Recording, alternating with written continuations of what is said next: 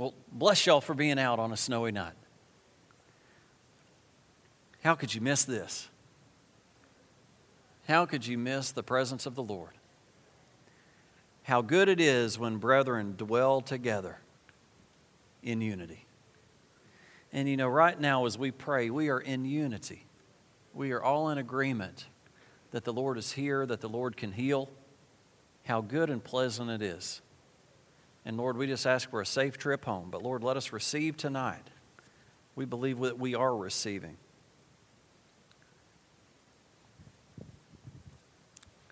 Okay, starting a new series tonight. Very excited about it.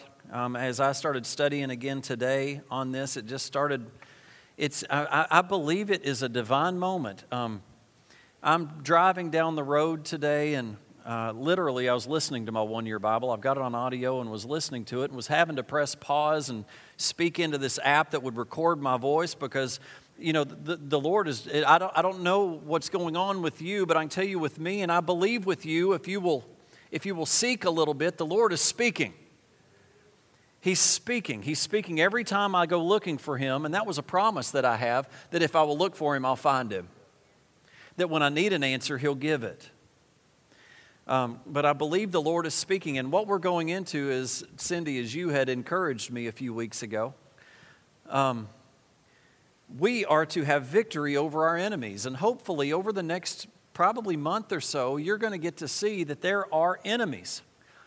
This one of the topics that I'm preaching on greater, one of them that will be coming later in the next few weeks is He's greater than the enemy. And what we're going to be looking, and I don't even know that I'm hardly even going to touch it tonight, but don't miss this. Don't miss this. And it's going to be coming straight from the Word. But you've got enemies. And unfortunately, some Christians, and I've probably done this. I don't want to say I've probably done it. I have done it. Sometimes thinks we're, what would be the word? Untouchable. Those things that other people are going through, that's what they go through. I'm not battling anything. There's an enemy there. No, I must be missing it. Let me just get to praising and worshiping a little bit more. And I believe the Lord is saying, yeah, praise and worship me. Yeah, have a good attitude. Yeah, come after me with everything you got. But I want to tell you, there are enemies. There are enemies that we face. And I'm going to show you over the next few weeks, those enemies aren't going away without us acting. We have to act. You know, the children of Israel were promised the promised land. And there were enemies in the promised land. And those enemies didn't leave. In fact, they were promised the promised land, but they didn't go take the promised land yet because there were enemies there. And until the children of Israel went and drove them out, those enemies stayed.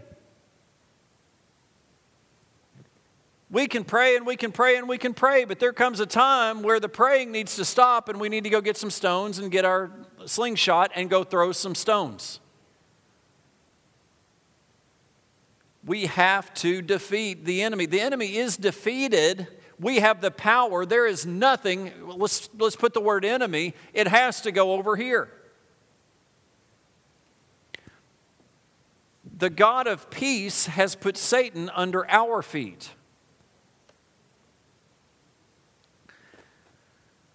So, the emphasis on this series centers on the things that God expects us to do ourselves. Not on what things God desires to do for us. This series is going to be based on what God wants us to do, not based on what we want God to do for us. If I can encourage you, God has done it. It's done. Jesus does not have to go back to the cross.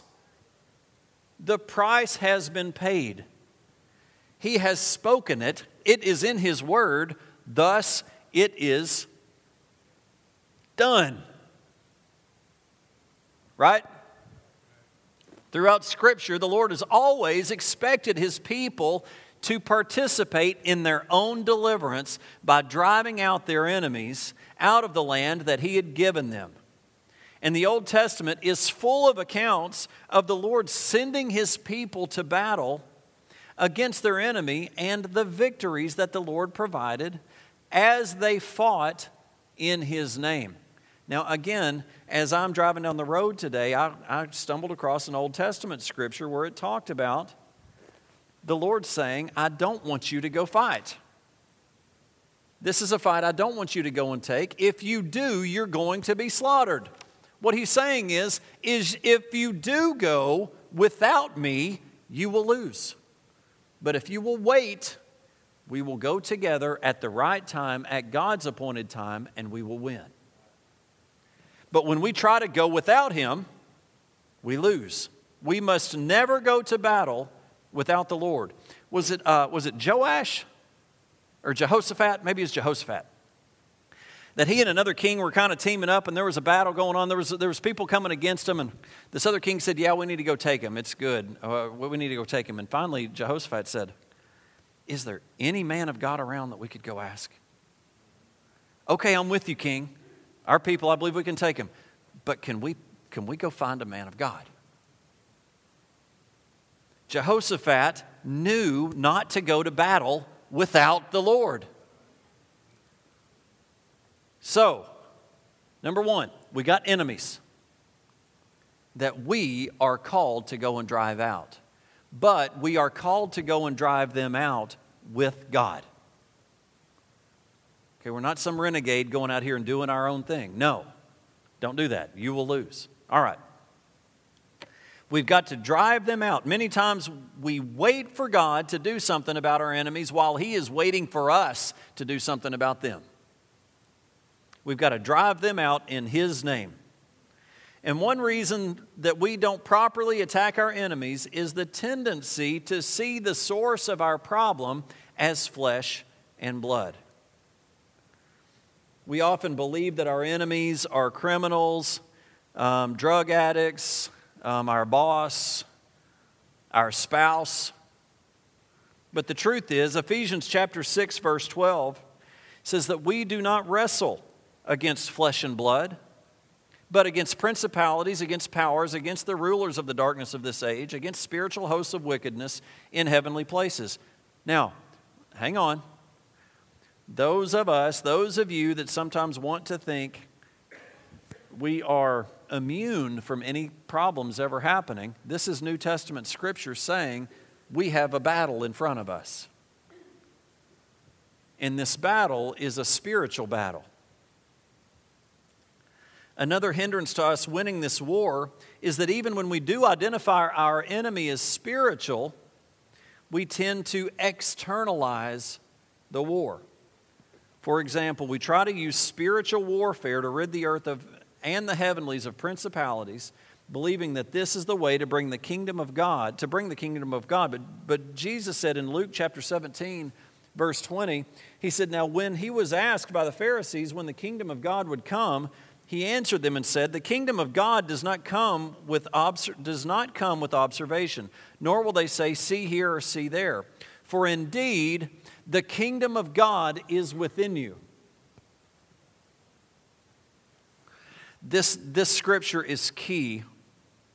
Before we can ever drive out the enemies of God out of this nation, before we can ever intercede, before we can ever get together and believe for these principalities and forces that are coming against our nation, we've got to battle the principalities and forces that are in us. That's how we drive them out of our nation. Now, maybe you'd say, well, wait a minute, I don't have these principalities. Okay, well, good. I'm glad you said that. Because over the next few weeks, we're going to see that these things are not, it's not like you've got a giant standing up in your front yard that you drive up and you see, that person needs to go. And your dog is barking at the door, identifying that person. No, these things are spiritual forces that are trying to take you down as a family, trying to take you down as a husband, trying to take you down as a wife, trying to take you out. I'm going to show that to you. Every time that we see a strife in the family of God, it can usually be traced to someone has lost the true focus of this war. Somehow the enemy has convinced them that their problems have their root in someone else. And invariably, some brother or sister becomes obsessed with the problems of others that others have and lose sight of the fact that it is within them. So many times, even in the church, we get so condemning, we get so confrontational, we feel like that we see what other people are doing wrong and we go and confront that rather than taking a look at our own heart. Amen? We want to easily blame the world, but it's the church. The church does that. We do that. I do that. I'm telling you, it's easy to get going and start to feel kind of good, and you stop identifying your own problems and you start identifying other people's problems. It's easy. And we all do it. Let me say, my wife is not my problem. This congregation is not my problem. The president is not my problem. This economy is not my problem. My deacons are not my problem. Now, this is just me, but you point it back to you. The things that you feel like is holding you down is not your problem. You know, when God wants to exalt you, it doesn't matter who's trying to hold you down. With God behind you, with you, who cares what forces are trying to hold you back? They can't. They can't. God tells me if I follow Him correctly, I'm just having all kinds of microphone problems tonight. If I follow Him the right way, He will shut the foolish mouths. I was talking with somebody today, talking about a dad that spoke negatively over a young child. Didn't really mean anything, I guess, but it just affected that child so much that the child couldn't hardly get over it. It is amazing. I want you to know God is greater than the words that have been spoken over you. God's greater, and God can deliver you from that.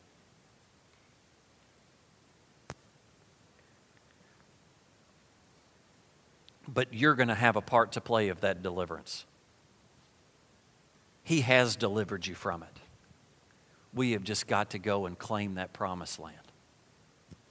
There is a promised land that says whatever these negative words have been said over you don't exist on that land.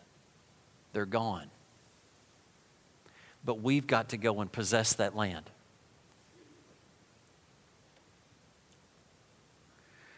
These are the enemies that I am commanded to drive out. And many Christians use all their energy trying to attack the world system. We give ourselves to political and social causes in an attempt to bring the kingdom of God to earth. You know, if Jesus had desired that kind of war, He would have attacked the Romans. Others give their lives trying to defeat the Babylonian system of false religion. Again, if that had been the Lord's emphasis, He would have called a legion of angels to drive out the Pharisees and the Sadducees. The Lord's emphasis has always been to call people out of the world. He is calling us out. And then to help them or us drive the world out of our own heart and mind. How many of you have come under some type of worldview that is incorrect due to world programming? Now, does that go over your head? What I mean is you've bought into a lie. I could stay there for a long time. What worldview have you bought into? Maybe even a worldview about God that's wrong. What I want to encourage you is to consider, you know what, maybe you have let a little bit of stuff in that needs to get out. We're not going to have a session where you come up and confess everything you've let in. No, this is between you and God. This is between you and the Lord. Would you go down this road with me with the intention of saying, okay, how many of you would like to know if you have enemies, if you have demonic enemies causing you problems? I want to know that. Okay, that's all I'm asking, is that you would be open to God identifying enemies on your property. That's the intent. Now, that's the start. The next part is getting them out. We're going to do that. It's going to be awesome. You're going to get free. I'm going to get free.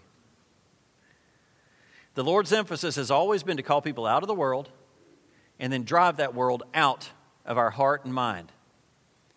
Similarly, God calls people out of Babylon, which is a man-made religious system, religious tradition that is void of His presence, power, and living rule of God, and then works with them to drive out their own Babylonian traditions and ideas. Our enemy is within. The manifestation of the kingdom of God is an overthrow of the kingdom of darkness by the kingdom of light. And when we accept Jesus Christ as our Lord and Savior, He begins to overthrow the kingdom of Satan that dwelled in us all of our lives. It's an overthrowing of the wrong thinking with the right thinking.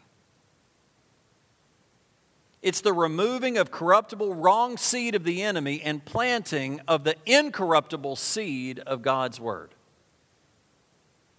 Overthrowing wrong concepts, overthrowing wrong beliefs, fears, worries, anxieties, perversions, corruptions, defilement, and uncleanliness. Pulling down illegal thrones and setting up the throne of one who's right, who has the right to rule. Do you know that we have allowed Satan to set up thrones in our life that we bow down to, that we don't even realize that we do, but we come under that authority, and he doesn't have that authority. The only reason he has that authority is because we've given it to him. We've got to go take that authority away and step into kingdom authority. You will be amazed what we have. Let me just give you one. I'll just tease you with one of these enemies. Compromise. A spirit of compromise. I'm not going to go into it tonight, but just to kind of let you realize, have you bought into that spirit? I have. I think we'd all say in some form or fashion, we all have. Compromise. Yeah, it's going to be, the Lord's going to step on some toes. But do you know what that means? That means we are going to allow the Lord to correct us. I need correcting. I don't like to be corrected. In fact, I hate it. I don't hate it. I like the result of it, but I don't like the feeling of it. Do y'all? I don't like it. But it says a fool. It calls the word says that we're fools if we won't receive correction. An overthrowing of the wrong things. And this overthrow begins to take place at the beginning of Christ's entrance into our lives. Let me close with this scripture right here. Ezekiel chapter 21, verse 26 and 27. Thus says the Lord God, remove the turban and take off the crown. Nothing shall remain the same. Exalt the humble and humble the exalted. Overthrown, overthrown, I will make it overthrown. It shall be no longer until he comes who is right, and I will give it to him.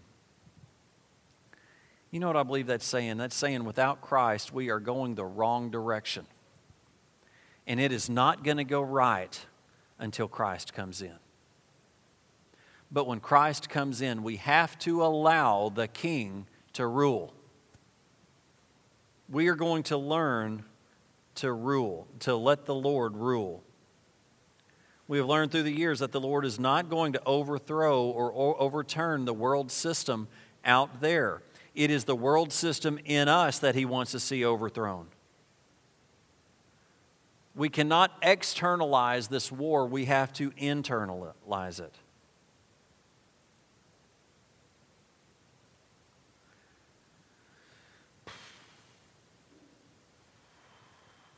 While the preaching of the gospel of the church is centered on good deeds, performing of good deeds, we take all of our enemies with us as we perform them. The preaching of the gospel of the kingdom will set us free from our enemies before we are sent to do anything. It'll set us free from our pride, our arrogance, our boastfulness, our love of money, and many other enemies that we'll discuss. The key to properly receiving this message is to keep your eyes on the kingdom of God that lies within you. You know, Jesus' followers kept waiting for Jesus to set up the kingdom. They kept looking for when was the kingdom going to be set up? When is this going to happen? When is this going to happen? But the fact is, it happened. It happened when Christ comes into your heart. The kingdom of God is here. The kingdom of God is here. It's here because it's in me. The kingdom of God is here. It lies within me. We don't externalize this war and listen to this message to find out what is wrong with our president or what's wrong with the pastor. Don't rejoice to nail your spouse's problem. Ask the Holy Spirit to reveal your enemies. And let's join with Christ, the God of your salvation, in delivering your own land from the giants that dwell there. Do you remember Elijah when he showed his servants, he asked the Lord to open his servant's eyes so that his servant could see the enemies? Can I pray? Let's just close and I'm just going to pray for you. Father, just as the prophet prayed, Lord, I just pray over this congregation that you would open our eyes to see our enemy. Lord, it is your desire that through your word that you would reveal mysteries, that you would reveal your heart, that you would reveal your desire, and Lord, that you would show us how to give us victory over these things that are literally trying to kill us, trying to separate us from you. But your word says that nothing can separate us. There is no enemy that's alive that is capable of separating us from you. Lord, today is the day that we're going to start taking that back. Lord, I just pray over this body right here, and I just pray that we would have victory over our enemies. And that, Lord, that those enemies would be identified and that we would go to war to remove them. And that, Lord, that we would war them with your word, that we would war them with your spirit, that we would war them with you. Because when I step on the battlefield with you, I win. It's not a contest. It's not even a battle. It's a victory. As Elizabeth prayed, we just plead the blood of Jesus over us. And Lord, I just pray for a repentant spirit over this church. A spirit of humbleness. And Lord, we just come to the throne of mercy and grace in our time of need. I thank you, Lord. Just bless your holy name. Help me through this series. Help me to finish this time. Thank you, Lord, that the end of a thing is better than the beginning. Father, I pray for a safe trip home. Just pray over our schools. I just pray over our college. Lord, I just pray over Jerry Boyd and our President Odom at Tennessee Tech. Lord, bless our schools. Bless our teachers. Bless all the workers, the bus drivers. Lord, just keep our kids safe. Lord, bless our churches in this community. Just pour out your Spirit upon our church, on the church of the United States, of the church of Putnam County. Lord, we desire revival. Lord, I just ask that you just flood us with your presence. Thank you, Lord. Bless us. In Jesus' name. Amen. God bless you. Y'all have a great rest of the week. We'll see you Sunday to talk about how great God is. Amen.